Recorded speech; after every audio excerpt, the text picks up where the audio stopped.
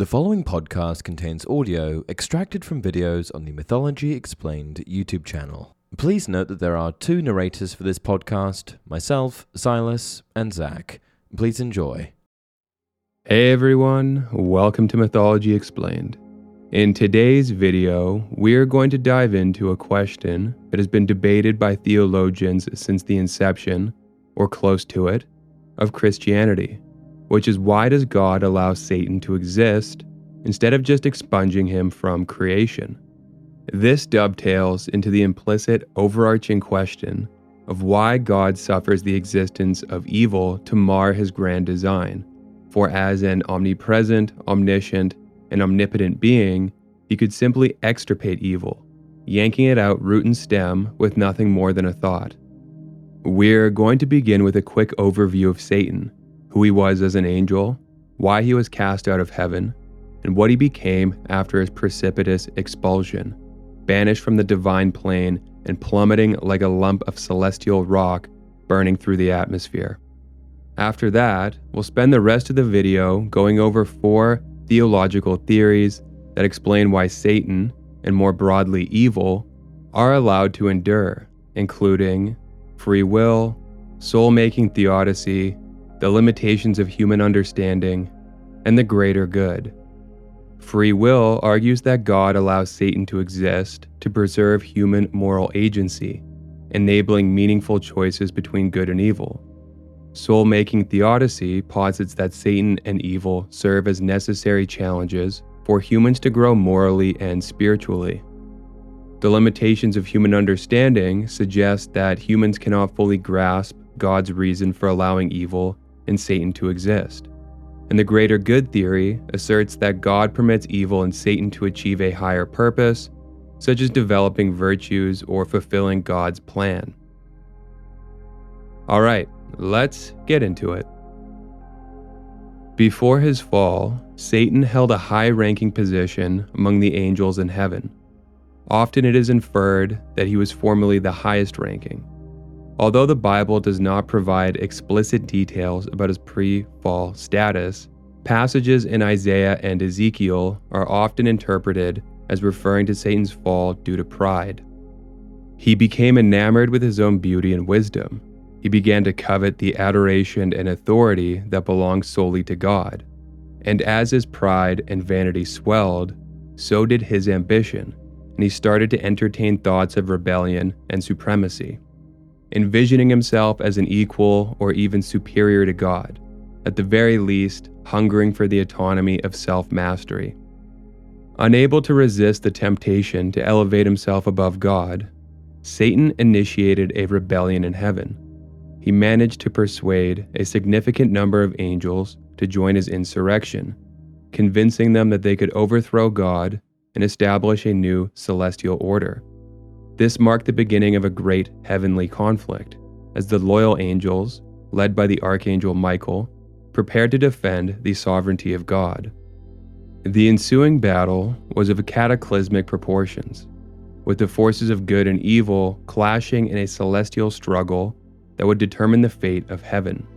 Ultimately, the loyal angels proved victorious, and Satan and his followers were defeated. The consequences of their rebellion were severe. God cast Satan and his fellow insurgents out of heaven, condemning them to an existence of darkness and spiritual torment. The once luminous angel, now stripped of his heavenly glory, became the embodiment of evil and the archenemy of God. Alongside his fallen angels, now known as demons, Satan established his dark dominion in a place called Hell, a realm of suffering and despair that stood in stark contrast to the splendor and harmony of heaven. In his new form, Satan became the source of temptation and wickedness in the world, seeking to lead humanity astray from God and into sin. One of his earliest acts of deception was the temptation of Adam and Eve in the Garden of Eden, where he enticed them to disobey God's command by eating from the tree of knowledge of good and evil. This act of disobedience led to the introduction of sin and death into the world, setting the stage for an ongoing battle between good and evil. Throughout history, Satan has sought to corrupt and deceive humanity, using his cunning and malevolent influence to sow discord and chaos. However, despite his efforts to thwart God's plan, Satan's ultimate defeat is prophesied in the Bible, with the final victory belonging to God and his righteous flock. The book of Revelation foretells a time when Satan will be vanquished once and for all, cast into the lake of fire, and rendered powerless, while the faithful will enjoy eternal life in God's presence. While his defeat is inevitable, enshrined in Scripture as it is, the fact that he is allowed to linger for so long, cunningly and cruelly weaving myriad threads of despair like a spider at the center of an evil web, still begs the question of why God allowed this, which takes us to 4 theories that account for why God allows evil to exist.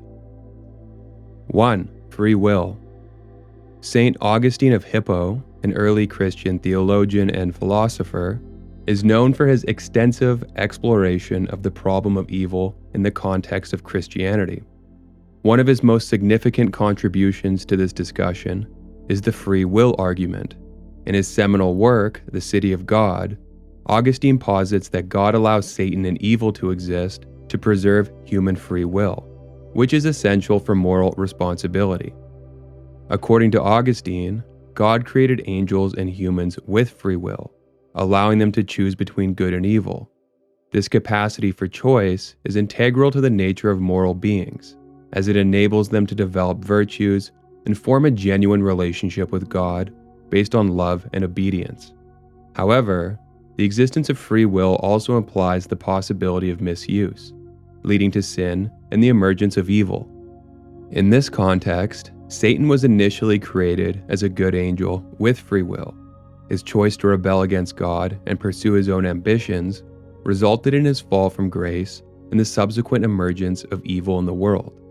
Despite God's foreknowledge of this outcome, Augustine argues that the value of free will for the moral development of God's creatures outweighs the risks associated with its potential misuse. By allowing Satan and evil to exist, God ensures that humans and angels can exercise their free will, making meaningful moral choices and striving towards spiritual growth. This perspective emphasizes the importance of human agency and responsibility, suggesting that the existence of evil is a necessary condition for the development of virtues and the formation of a genuine relationship with the divine. 2. Soul-making theodicy. British philosopher John Hick developed the soul-making theodicy, which posits that God allows Satan and evil to exist in order to provide necessary challenges for human moral and spiritual growth. This perspective shifts the focus from a world designed for human happiness to a world designed for the development of good moral character. Hick's soul-making theodicy draws inspiration from the work of earlier thinkers such as Saint Irenaeus, a 2nd century Christian theologian. In his book, Evil and the God of Love, Hicks builds upon Irenaeus' ideas, arguing that humans were created as morally and spiritually immature beings, placed in an environment where they can grow into the likeness of God through the development of virtues such as compassion, courage, and wisdom. According to Hick, evil is an essential component of this process, as it presents humans with the opportunity to learn from adversity and develop virtues. The existence of Satan and the various temptations and challenges he brings serve as a catalyst for human moral growth. In this context, Satan's role is not to lead humanity to destruction, but rather to provide opportunities for growth and spiritual development. 3. Limitations of human understanding. The idea that humans cannot fully comprehend God's plan for allowing evil and Satan to exist is often associated with the biblical book of Job. In this narrative, Job, a righteous man, experiences immense suffering and loss, prompting him to question the justice of God. Throughout the story, Job's friends offer various explanations for his suffering, often insisting that he must have sinned and thus deserves his misfortune. However, the culmination of the narrative is not an explanation from God regarding the reasons for Job's suffering or the existence of evil in general.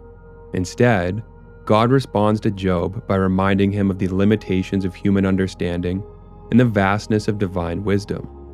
In Job 38, verse 4, God asks, "Where were you when I laid the foundation of the earth? Tell me if you have understanding." The book of Job teaches that human understanding of the cosmos and God's plan is limited, and attempts to comprehend the reasons behind the existence of evil, suffering, and Satan might be futile. This perspective emphasizes the need for humility and faith in the face of adversity and acknowledges the mysterious nature of God's workings. 4. The greater good. Gottfried Wilhelm Leibniz, a German philosopher, mathematician, and polymath, is renowned for his optimistic philosophical outlook and contributions to the problem of evil. Leibniz's greater good argument seeks to reconcile the existence of God with the presence of evil, including Satan, by asserting that God permits evil to achieve a greater good. Leibniz's perspective is rooted in his belief that the world we inhabit is the best possible world, a concept he explores in his work, Theodicy. He argues that God, being omniscient, omnipotent, and benevolent, chose to create this world among countless other possible worlds, because it contains the optimal balance of good and evil. In Leibniz's view, the presence of evil serves as a necessary purpose, ultimately contributing to the greater good and perfection of the universe. In this framework, the existence of Satan and the various evils he perpetrates can be understood as part of a larger divine plan that ultimately serves a greater purpose. For instance, the challenges and suffering brought about by evil may facilitate personal growth, strengthen moral character, and inspire acts of heroism, kindness, and compassion. Furthermore, the presence of evil may underscore the importance of human agency, free will, and the capacity to choose good over evil in the face of adversity. And that's it for this video. If you enjoy the content, please like and subscribe. Thanks for watching.